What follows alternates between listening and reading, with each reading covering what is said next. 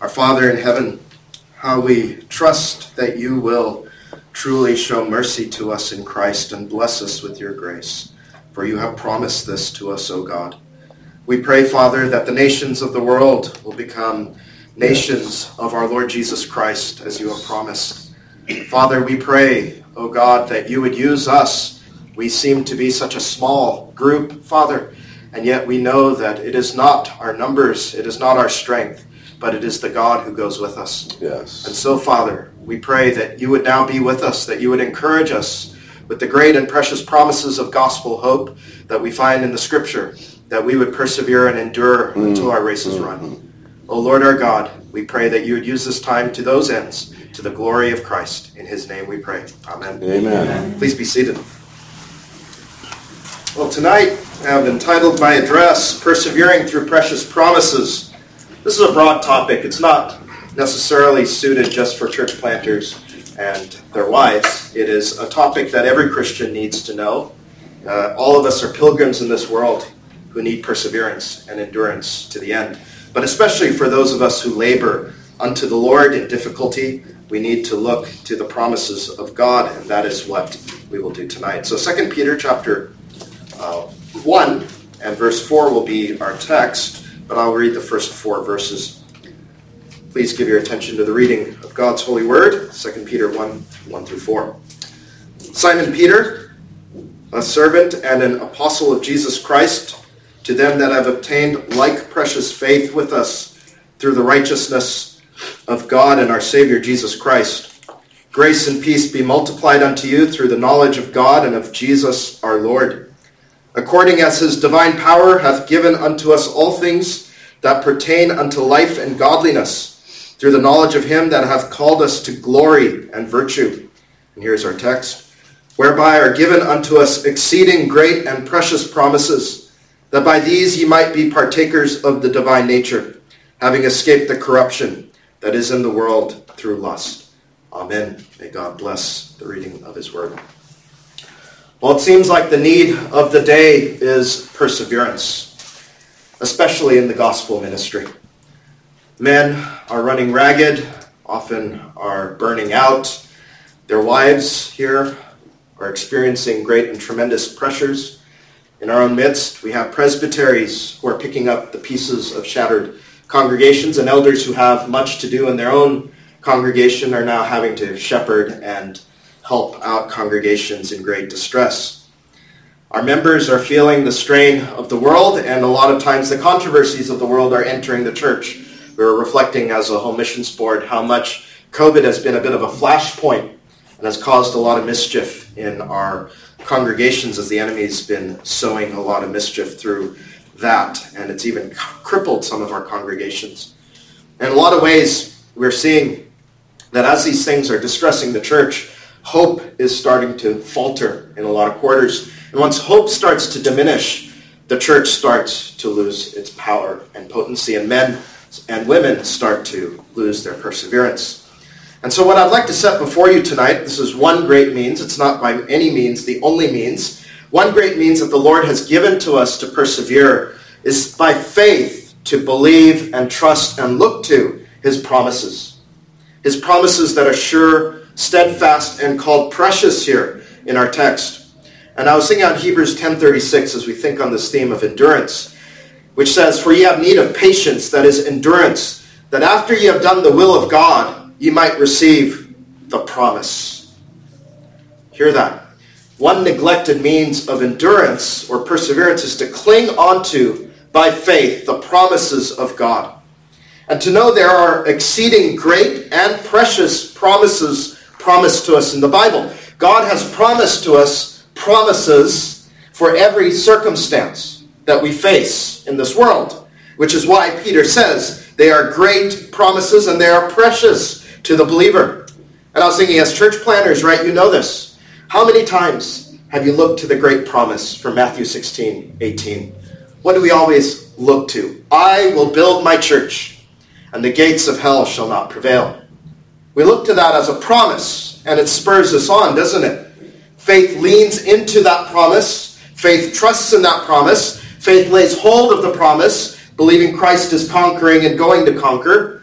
And what happens? Missionaries go out in view of the promises. Churches are planted. Why? Because we have a promise from God. And though many of our churches have closed recently, and that has grieved us tremendously, we will not budge in view of the promise, I will build my church. That's what we cling to.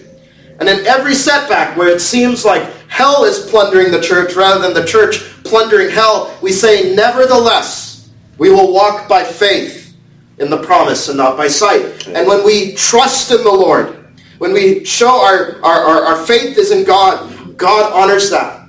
He causes us to endure, looking to his promise, trusting in him, and he helps our souls. And if that is just one promise, remarkably, there's a whole constellation, a great treasury of precious promises in the Scripture. Again, verse 4, to us are given exceeding great and precious promises. First of all, do we see the Bible in that way? Can we agree with Peter that to us are given exceeding great and precious promises? Are they great to us? Are they precious to us? Does that text hold true to our soul? They're given to us as a gift, aren't they? God says they're given to us. That's grace. He says, hold on to these promises. They're like an inexhaustible bank for our faith that we can always draw on. Right? You know, if we would look to our Scripture promises, you see here, Peter says they are precious, almost like treasure. If we would look on our Scripture promises more regularly than our stock portfolio, how greatly would we endure? Yet how often are you refreshing your portfolio and not looking through the Scripture for promises from God? Our promises, unlike the market, are steadfast, immovable, treasures laid up for us by God. They are our hopes, and they console us when we look unto Jesus and endure by them. You know, just historically, our forefathers saw the need for this. They ministered the promises of God, and the Lord greatly blessed them. For Spurgeon, he said each promise was like a check that you could cash, made good by God. Right? I don't know if anybody here is familiar with his daily devotional. It's wonderful. The checkbook of the Bank of Faith. Right? It's a wonderful way to remind ourselves of the precious promises that we have of God. And I would just think only Spurgeon could write a title like that, the checkbook of the Bank of Faith. But it's expressing to us our given precious promises. We have a whole treasury of them, a whole bank to draw on. And the Erskines, the Seceders, they not only persevered by the promises, but they also ministered them. And they said that ministering, and I want you to take this away in your church plans, ministering the promises was a key component of their ministry. What they were doing is always, they were never pointing men and women to themselves. They were always pointing them to Christ and his promises. Say, look to Christ and look to his promises.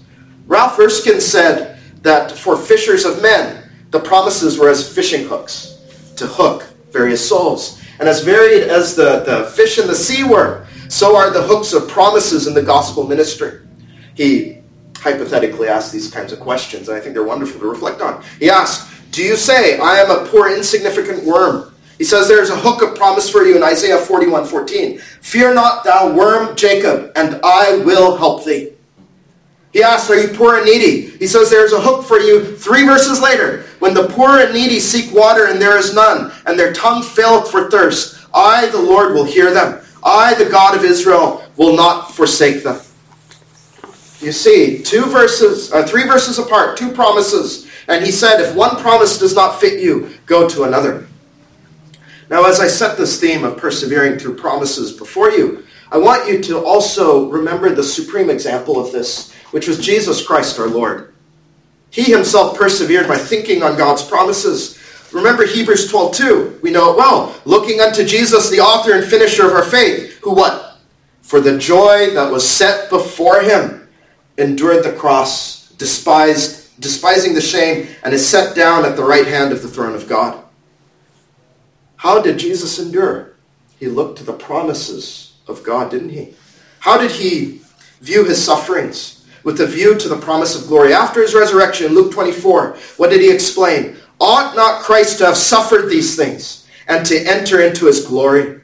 And beginning at Moses and all the prophets, he expounded unto them in all the scriptures the things concerning himself. What kind of promises did our Lord think on? There are so many. But think of Isaiah 53, 11 through 12. He shall, that word shall, that is a promise. He shall see of the travail of his soul and shall be satisfied. By his knowledge shall my righteous servant justify many, for he shall bear their iniquities. Therefore will I divide him a portion with the great, and he shall divide the spoil with the strong, because he hath poured out his soul unto death. What are promises in Psalm 110, Psalm 2, and so on? There are so many promises our Lord looked at. He looked beyond his agony. He set his eye on the promise of God, and he persevered. How much more we need to? We're not sinless. We are not perfected. As Hebrews 10:36 said, for ye have need of endurance, that after ye have done the will of God, ye might receive the promise. And so God gives power to our faith through his precious promises for our perseverance, especially right to do his will in gospel ministry. We have to remember that after ye have done the will of God, ye might receive the promise. And I'll also note that looking to the promises, this is going to be the theme tonight, but I just want you to look at this here. Looking to the promises makes us like Jesus in our character, in knowledge, righteousness, and holiness, and gives us patient endurance like he did. Verse 4 says that by these you might be partakers of the divine nature. You become like your Savior as you look to the promises, and you have a great need for that as well. So with that, I have 3 headings tonight. And the first of those is the qualities of God's promises. And before we go much further, we should ask, what is a promise from God? William Spurstow defined it as a declaration of God's will, wherein he signifies what particular good things he will freely bestow and the evils he will remove. These promises are for God's children only.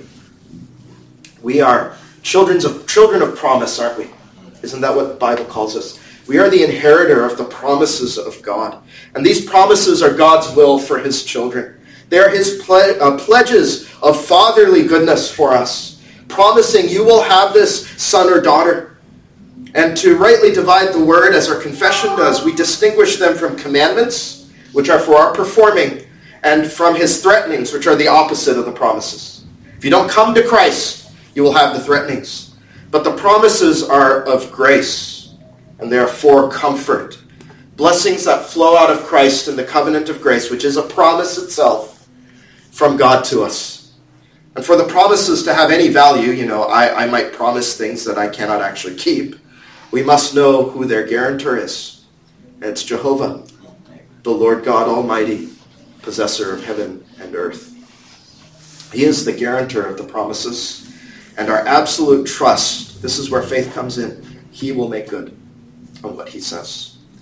God is not a man that he should lie, neither the Son of Man that he should repent. Hath he said, and shall he not do it? Or hath he spoken, and shall he not make it good? Numbers 23:19. And so we find consolation and promises first and foremost out of God's character. Out of God's character and his perfections. That by 2 immutable things in which it was impossible for God to lie, they might have a strong what? Consolation.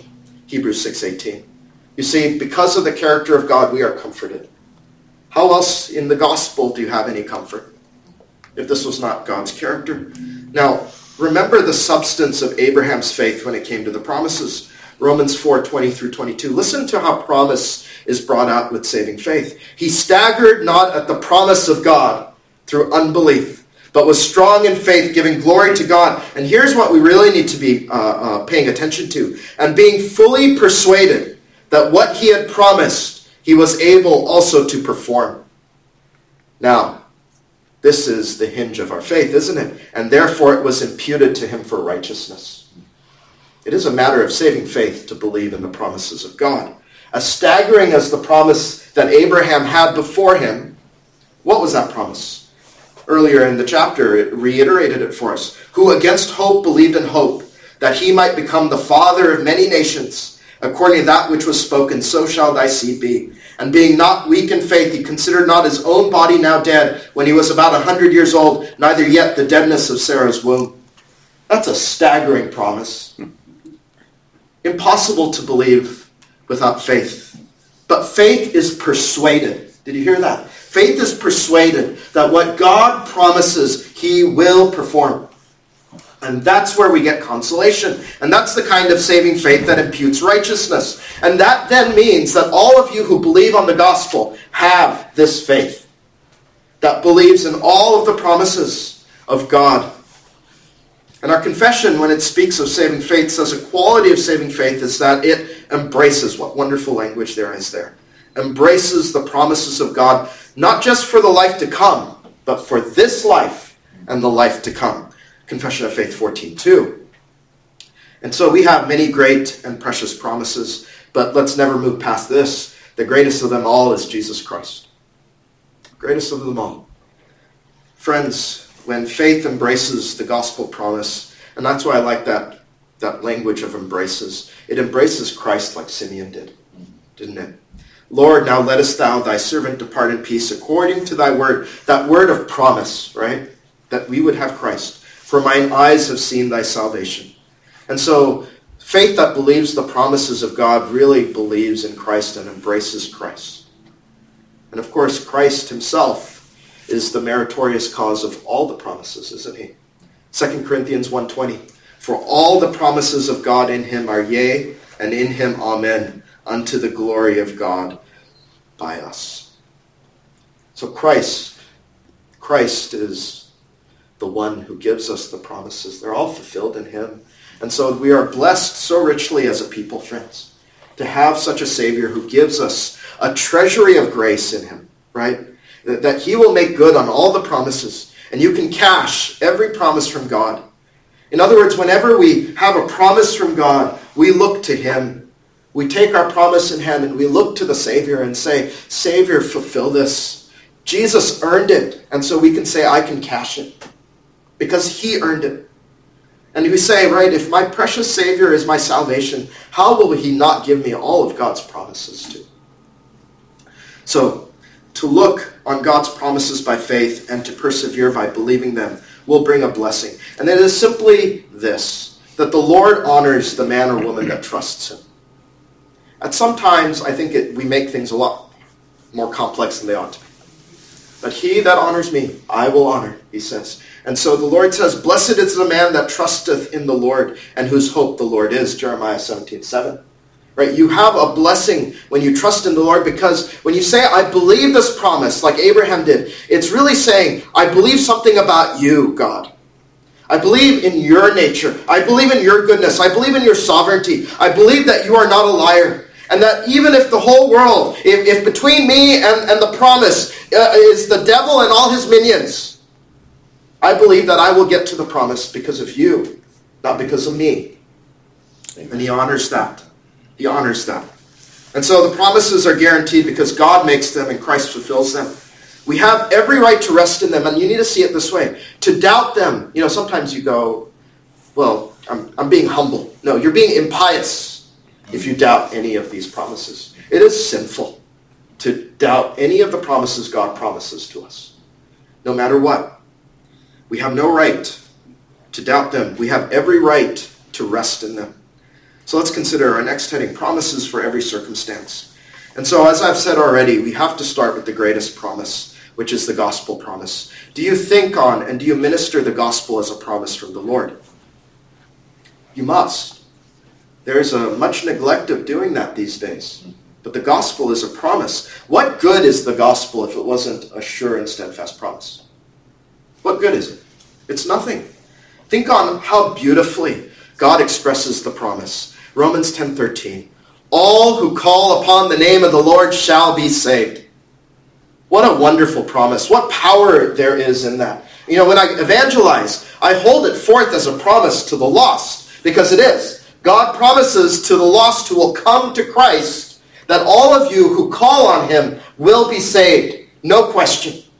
No question. No matter what you have done, no matter what is in your past, what sins you've committed against the God of heaven, you call on his name in Jesus Christ, you shall be saved. How simple that is to do. Consider how Paul used that promise in Acts 16. Believe on the Lord Jesus Christ, and thou, what?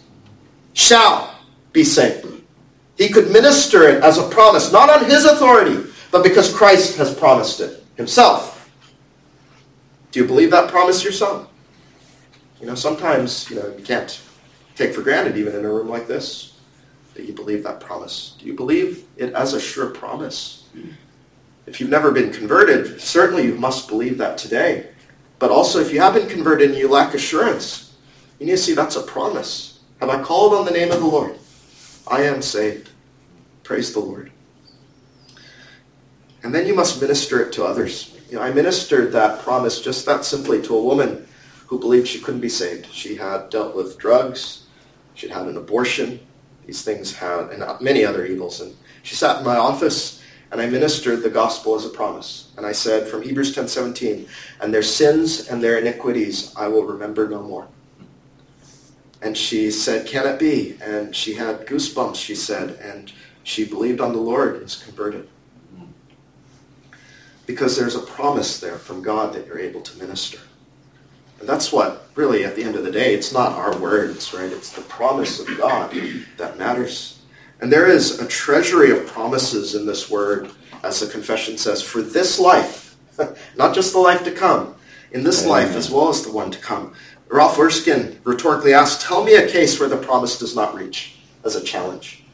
Right? His meaning is there is a promise suited for every circumstance, which is needful because we are all in great need of perseverance through promises. He has given us in this text, he says, he has in verse 3, given us unto us all things that pertain unto life and godliness. And the promises are part of that. And so we have a complete Savior. And with the thought in your mind of persevering by them, I want to give you some examples. I am not going to exhaust, it's a very big Bible. I'm not going to exhaust that tonight or even this weekend, but to motivate you to think in this direction and discover what the Lord has to say. To minister them not just to yourself, but to your flock. This will be such a help to you in the ministry as you minister them to your flock or your friends, your family, or whatever. Let's start with your labors for Christ, as maybe that's pressing on you tonight. Do you feel your labors are in vain, though you have done them for the Lord? Is there not a promise for you in 1 Corinthians 15:58? Therefore, my beloved brethren, be ye steadfast, unmovable, always abounding in the work of the Lord, for as much what? As ye know that your labor is not in vain in the Lord. Do you believe that your labor is not in vain in the Lord? Is it not the height of impiety to say, I don't believe that? It really is. Who will be really here the first person to call God a liar? But what is the use of the promise? It's so that you would persevere, isn't it? Be steadfast, unmovable, always what? Abounding in the work of the Lord. Even if I don't see any fruitfulness from my ministry, right? What am I to believe? The promise. My labor is not in vain in the Lord. That's the promise from God. And so he says, don't be discouraged. Be steadfast, unmovable, and abound in the work of the Lord, right? What we have to do is, so long as we're walking by faith and we're doing our ministry faithfully, right? Even if no one is converted, even if marriages seem to be broken up in our congregations, if we are faithful to that, we have to believe our labor is not in vain, because God has promised that to us. Brother and sister, take up that promise and be abounding in the work of the Lord. And you need to labor by faith in the promise and not by sight of perceived fruitfulness. Maybe there are no conversions, but I will go into the highways and hedges anyway. Maybe the counseling room has not saved many marriages, but I will go and counsel anyway and seek to save marriages. Maybe the preaching seems to have little fruit, but I will preach all the counsel of God. And when you think on it that way, the Holy Spirit will fill your heart with the promise and make you steadfast, immovable, and abounding. Do you feel crushed under many burdens, as though you are about to break? Is there not a precious promise for you, child of God, in Matthew 12:20, which of course is citing Isaiah? A bruised reed shall he not break, and smoking flax shall he not quench. That's a promise from God. It's not a sentiment. It's not a platitude. That's a promise from God that you can take to the bank. And if you look back at your life, believer, with all the burdens you have carried, you may have been bruised, and your flame, your light, may seem to have been ready to go out at many points, but the Lord has kept you from breaking, hasn't he? And he has kept your gospel light from being quenched. And you know this promise is true then. And you need to believe it the next time you need it. Along those lines, do you need power to persevere? Here's a great promise for you from Isaiah 40, 29 to 31. This is a promise. He giveth power to the faint, and to them that have no might he increaseth strength. Even the youths shall faint and be weary, and the young men shall utterly fall. But what? They that wait upon the Lord shall renew their strength. Do you hear that? Shall. They shall mount up with wings as eagles. They shall run and not be weary, and they shall walk and not faint. You have to take up the promise and wait upon the Lord. See, that's the key, isn't it? He has a condition. We'll talk about conditions a little later. He says, wait on me, and this shall happen. Even if that promise, you think of how long Abraham had to wait for the promise. But it came, didn't it? And we might have to wait a while for the strength to come. But he says it shall come, and we must believe it. Some seasons, my mind almost seizes up with the many matters before me. I feel drained and overwhelmed, even faint. And so I often take up that text and pray it and believe it, that God is no liar. What he promises, he is able to perform. And my strength seems that after waiting is so miraculously renewed as I grow in dependence on the Lord. And you need to take that promise then, right? It's not just for yourself. You minister it to others in the congregation too. There are many who need that promise from God, and they need to hear it as a promise to them. What if you are laboring in tears, brethren? How often do you take up the promise of God? Oh, what a sweet promise it is. They that sow in tears shall reap in joy. That's a promise. Psalm 126, verse 5. You must believe it, that you will reap in joy. In fact, sowing is often best done, as they say, in tears. Right? Tears over souls. I was just talking to our brother earlier about that very thing. And often sowing is best done in that manner, because there's actually no promise given to sowing in levity, is there? Just one attached to sowing in tears. And so we need to think that. Do you believe it? Do you believe that you have a promise in sowing in tears? Is that not a motivation to persevere with tear-streaked faces? The world and the devil are tempting us to think that to labor in tears means to stop laboring. But God says the opposite. Labor in tears, and one day you will expect to reap with joy, even if it is in glory when he reveals to you all the work and the labors. And again, minister this to others too. They need to hear it. Are you troubled in your soul over your own sin? And I was thinking about a group like this, those of us who are closer to the Lord and walk with him daily. We actually, we run into this issue, which is we know more of the holiness of God. And sometimes our sin troubles us all the more than it might even in the congregation for them. We often ask, knowing the holiness of God, would the Lord forgive me of what I have done? I'm not talking about ministry disqualifying sins, but you know what I mean. We often become despondent, and the devil robs our ministry of its power. What promise can we take up? There's so many. How about, who is a God like unto thee, that pardoneth iniquity, and passeth by the transgression of the remnant of his heritage? He retaineth not his anger forever. Listen to this, because he delighteth in mercy. To think that we have a God that delights in mercy. Isn't that a wonderful promise? Micah 7:18. How many times, I think in a group like this, you have probably ministered that to others. God delights in mercy. Take it up for yourself. Take it up for yourself as well as you're troubled by your sin. Sometimes, I was thinking of this, right? Gospel promises are sometimes the hardest to minister. Because when we know the gospel, we know God, and we know who we are, the gospel promises are the most extravagant of them all. But we have, again, no right to disbelieve them. And when we feel unclean, we are to take up other promises, like in 1 John 1, 7 through 9. The blood of Jesus Christ, his Son, cleanseth us from all sin. And we say, hallelujah. If we say that we have no sin, we deceive ourselves and the truth is not in us. If we confess our sins, he is faithful and just to forgive us our sins and to cleanse us from all unrighteousness. And when we say, Lord, I am unclean, we take this promise, don't we?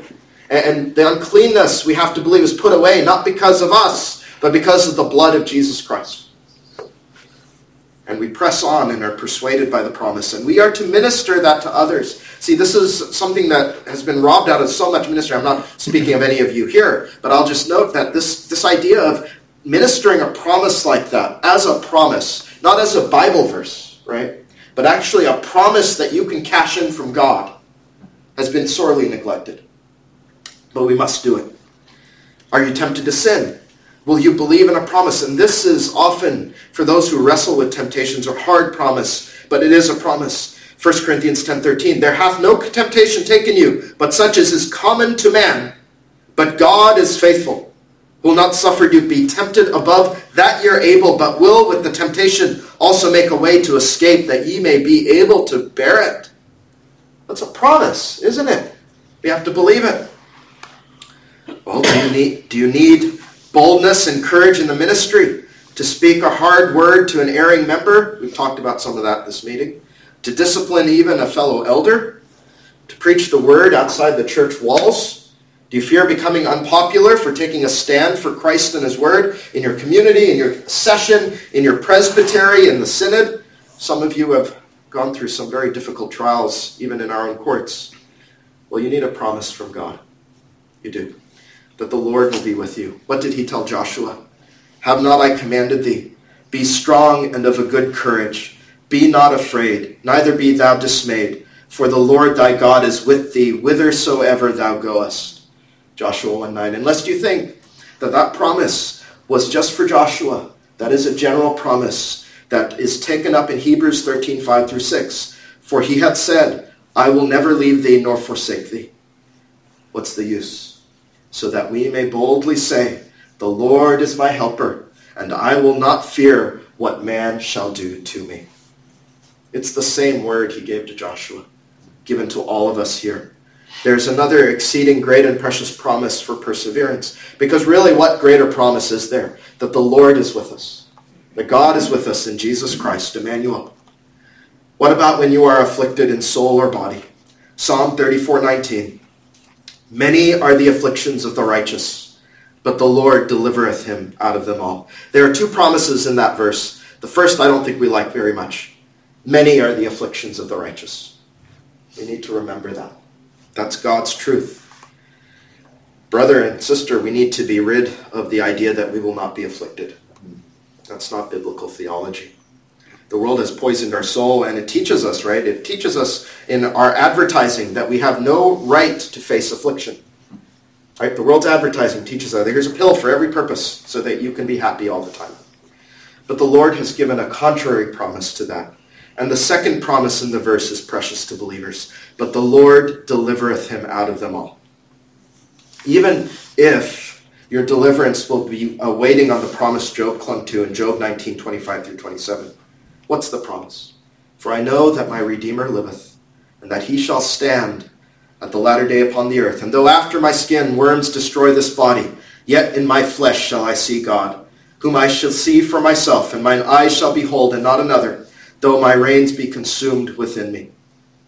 Is that not a promise to hang on to when you are afflicted? So that you can say, as Job did, though he slay me, yet will I trust in him. Has discouragement over the state of the church or our nation impacted you? Have you ever even been tempted, maybe you won't confess this at session or presbytery, to give up the mediatorial dominion of Jesus? Open up the book to Psalm 72:11. Yea, all kings shall fall down before him. All nations shall serve him. That's a promise, isn't it?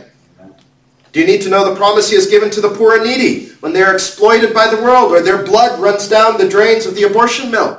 Psalm 72 continues, for he shall deliver the needy when he crieth, the poor also and him that hath no helper. He shall spare the poor and needy, and shall save the souls of the needy. He shall redeem their soul from deceit and violence, and precious shall their blood be in his sight. So we persevere and we press on and we labor for Christ's fame to spread through the gospel, knowing this promise. Lastly, on the deathbed, as your faith is in Christ and doubts come as they come to many, you need to take up the promise and sing the promise in the psalm book. Psalm 17:15. As for me, I will behold thy face in righteousness. I shall be satisfied when I awake with thy likeness. You've longed to see Jesus face to face, no longer as through a glass darkly. And you then have this promise, don't you? That on the day you die, you will see him face to face and will awake with his likeness. And what will eternity be like? What is the promise? In thy presence is fullness of joy. At thy right hand there are pleasures forevermore. Psalm 16:11. That's a promise, isn't it? Well, brethren, there are so many promises, and they're so varied. Look at the Beatitudes, promises. Psalms, promises. Isaiah, promises. All throughout the Bible, you can look and find great and precious promises. If you're not familiar with it, 17th century divine Edward Lay wrote a treatise on the divine promises. And there's a chart in the very beginning of the book that has promises from God listed by every book of the Bible. So if you need help to find promises to meditate on, maybe it needs to be part of your daily devotion. Let me go pick up a promise. Let me read it. Let me meditate on it. And let me find encouragement. I've already talked about Spurgeon's The Checkbook of the Bank of Faith, which is probably very helpful for those in your congregation as sort of a daily meditation. Now, there is a conditional aspect to many promises, especially you might notice in the gospel, right? Without believing on the Lord Jesus Christ, thou shalt not be saved, right? And so we have threatenings otherwise. This might be helpful for us to understand because I, as you probably have, if you're a pastor, received calls out of the blue. I had a man who was distressed and grieving over many difficulties. But I said, I sympathized, I prayed with the man. I said, but I really don't have any comfort for you outside of Christ. What would it profit you to even have this difficulty removed and lose your soul? Right? And so I had to say, there's only comfort in the gospel. And so the first condition to having these promises is faith in Jesus. But there are sometimes conditions in other promises. You need to take note of it. For instance, you want your heart and soul revived. Listen to the condition in Isaiah 57:15. For thus saith the high and lofty one that inhabiteth in eternity, whose name is holy. I dwell in the high and holy place, with him also that is of a contrite and humble spirit. To revive the spirit of the humble, and to revive the heart of the contrite ones. We're to humble ourselves under the hand of God to have that. And he will exalt us in due time. That's the promise too. But you need to take up the promise and say, revive my soul and revive my heart. But you must also say, let me repent of my sin. And let me humble myself before you, God. Also, you can see if a promise in the Bible is for a specific person or time. You cannot take them unless they're general, as Paul did. But anyway, I'll commend Edward Lay's book again. William Spurstow wrote our forefathers have wonderful titles. The Wells of Salvation Opened, or a treatise concerning discovering the nature, preciousness, and usefulness of gospel promises. Another 17th century minister. With that, finally, let's consider using the promises. I'll be a bit more brief here. So how can we use the promises effectively in our exercise of godliness and faith? First, you have to meditate on them. You need to really think on them. What did Mary do? She kept and pondered them in her heart. Right? Luke 2:19. So we have to ponder them and think on them. We have to, first of all, if it's a promise, we know it's great and it's precious. And they must become that for us. Right? They must become that for us. We can't just say, here's another Bible. All Bible verses are precious, of course. But we need to look at them that way. And then we must meditate on them and the glory of them, the beauty of them, the perfection of them. But then we also must plead them to the Lord. Right? Something that's been neglected very much is, that idea of arguing with God, and of course not in a blasphemous way, but bringing the promises of God that he himself has given to us and say, Lord, make good on them. I believe, help thou mine unbelief, and make good on the promise that you have given me. Faith is exercised in that, and we believe this because God is pleased to hold himself to his promises. You say in prayer, you have said, O Lord, that those who wait on you will be given strength. I bring the promise. It's all I have in my hands. It's all I can give you, Father. So will you take it and cash it? In times of temptation, when sin rises up against us, right? You have promised, Lord, there is a way of escape. Open thou mine eyes to take it. You said, I will be able to bear it. You promised that to me. Argue it. Even if it is the temptation to despair under your burdens. You say, oh Lord, open my eyes and give me a way of escape. And maybe he will bring to mind his promises as a way of escape from your difficulty. And he might bring to your mind, my child, a bruised reed I will not break, and a smoking flax I will not quench. But unless that word is in your heart, it is unlikely the Holy Spirit's going to bring it to you. Meditate. Next, patiently wait upon the promises. This is a matter of faith. While the Lord makes promises, he does not promise the time in which they will come. Abraham and Sarah are prime examples. They were promised Isaac, but they waited a long time. And their sin was to be too anxious for the promise and to try to help the Lord fulfill the promise. The desire for the promise is there in the heart. Keep it there, but don't be discouraged when it comes not in your own timing.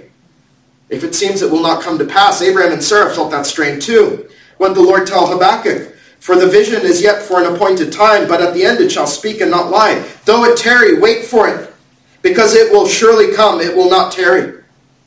We have to believe that with the promises of God. The promise will come in God's appointed hour. It seems to tarry, but it will not tarry.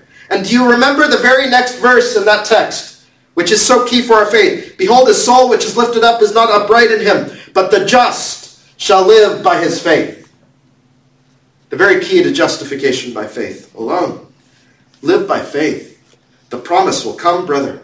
It will not tarry, sister. And your labors will be lighter when you minister them to your flock.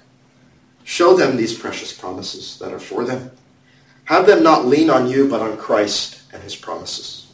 Have them look to the promises. Your burden will be a lot easier. Send them to Jesus. You cannot bear their burdens, but he can, and he has given precious promises. Send them to another promise. Come unto me, all ye that labor and are heavy laden. And what's the promise? I will give you rest.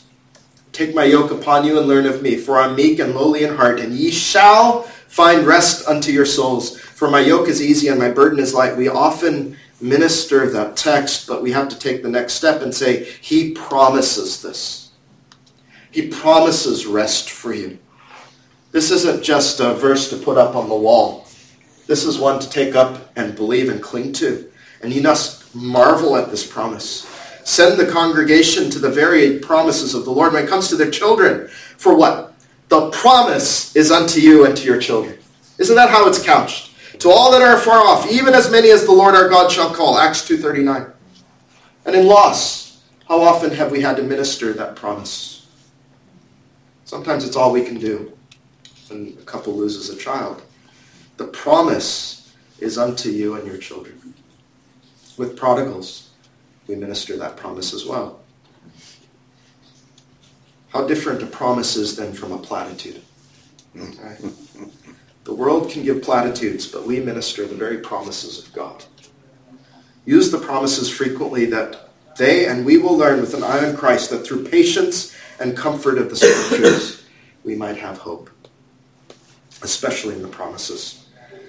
Now you must also learn to persevere by looking at promises that are afar off, those you might never receive in your own life. This is something we have to grow in, because in our society we do not think long term. If you look at the debt that's been racked up in our society, one of the problems of the American system is we only have a thought of ourselves. And the next, our presidents think 4 to 8 years, their term. Can I make it through office and have some temporary benefits, and will people like me? I'll leave the mess to the next guy, right? My parents noted this difference in culture when they came out here from Asia. Back home in Asia, they would more regularly think on their children's children. They would sacrifice. They would think about the future generations. And that's a biblical thing. That's not an Asian thing, right? But we in America, with our short attention spans and immediate gratification culture, do not lay up for generations to come. We don't think of enduring institutions. What a wonderful thing. We're in a church that has lasted for centuries. That's a fragile thing, of course. We don't take glory in that. But we thank the Lord who makes promises to his church. But we are to think when we do our work for generations to come, and to hang on promises then we will not see in this life. Hebrews 11:13. These all died in faith, not having received the promises, but having seen them afar off, and what? Were persuaded of them and embraced them. That's that same language all throughout the Scripture. Persuasion and embracing of the promises, and confessed they were strangers and pilgrims on the earth. You need to embrace the promises and persevere. You might not see it in your life, but Christ's kingdom will conquer. The gospel will be victorious. Every nation, tribe, and tongue will come to a saving knowledge of our Redeemer, as he has promised. We labor for a mere moment, right? Our life is but a vapor. So is our ministry. And so we don't expect necessarily that the Lord will give all these promises in our lifetime, but we are laboring and laying up for our children and our children's children. And we're expecting that the Lord will, in the appointed time, will not tarry, but will bring these things to come to pass. As links in a chain, our labors build and build together. We are standing on our forefathers and our mothers in the faith, aren't we? And we connect in a great chain where we all look forward to these promises. The Spirit sometimes works through our meager and seemingly fruitless efforts, but on the last day all will be revealed. You'll see the tapestry of providence, and you'll see where your labors fit into the grand scheme of things. And you will glorify God, and you will cast your crown at his feet, that crown of righteousness that is promised to all those who have loved his appearing. And on that, use the promises to endure afflictions. I'll just end here. Consider how Paul told Timothy to endure and do the work of the ministry. 2 Timothy 4:5-7. But watch thou in all things, endure afflictions, do the work of an evangelist, make full proof of thy ministry. For I am now ready to be offered, and the time of my departure is at hand.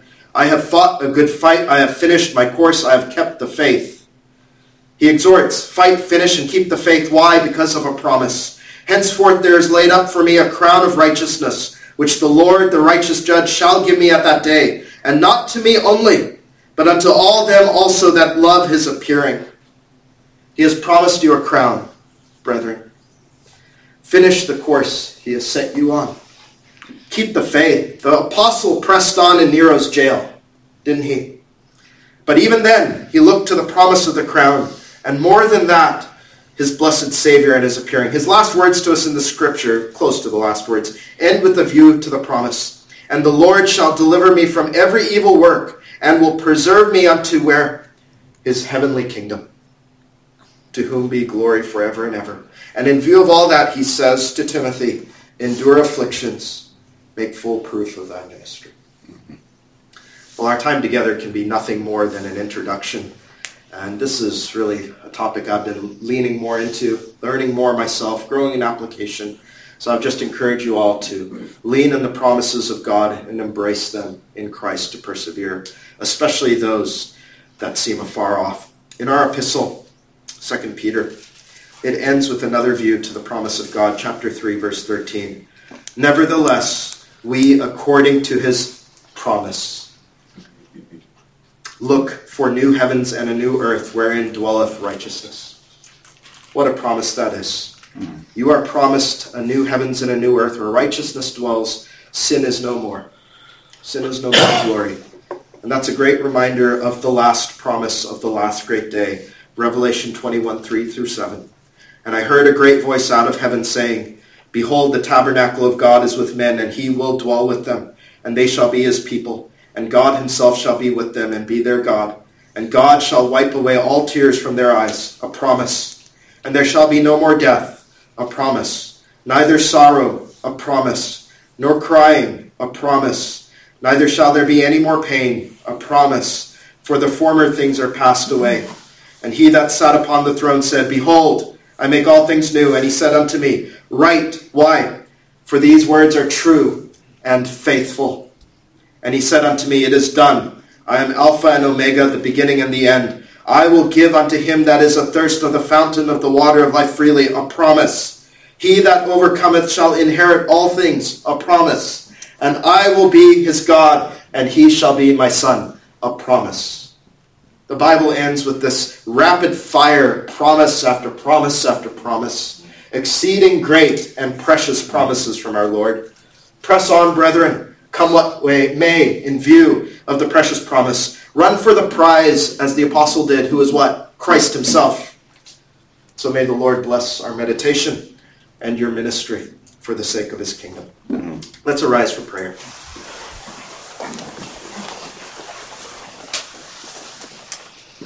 Our Father in heaven, at times we confess we neglect the precious promises of God, and when we see them, we have to cry out because they are so great and precious.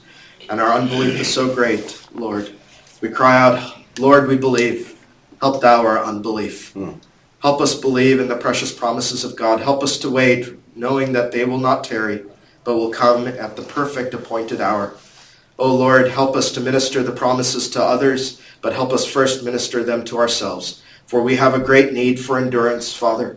Help us to endure to the end, that we may look unto Jesus and to persevere, looking to him as that promised prize, that one day, Father, we look to that promise where we will embrace him with our own arms, where we will see him with our own eyes, and we will rejoice as Simeon did to say, my eyes have beheld thy salvation. O Lord, we look forward to that day when our eyes will behold our blessed Savior. Until then, give us perseverance to the end for the sake of Christ's crown and covenant. We pray in his precious name. Amen. Amen. Let us sing.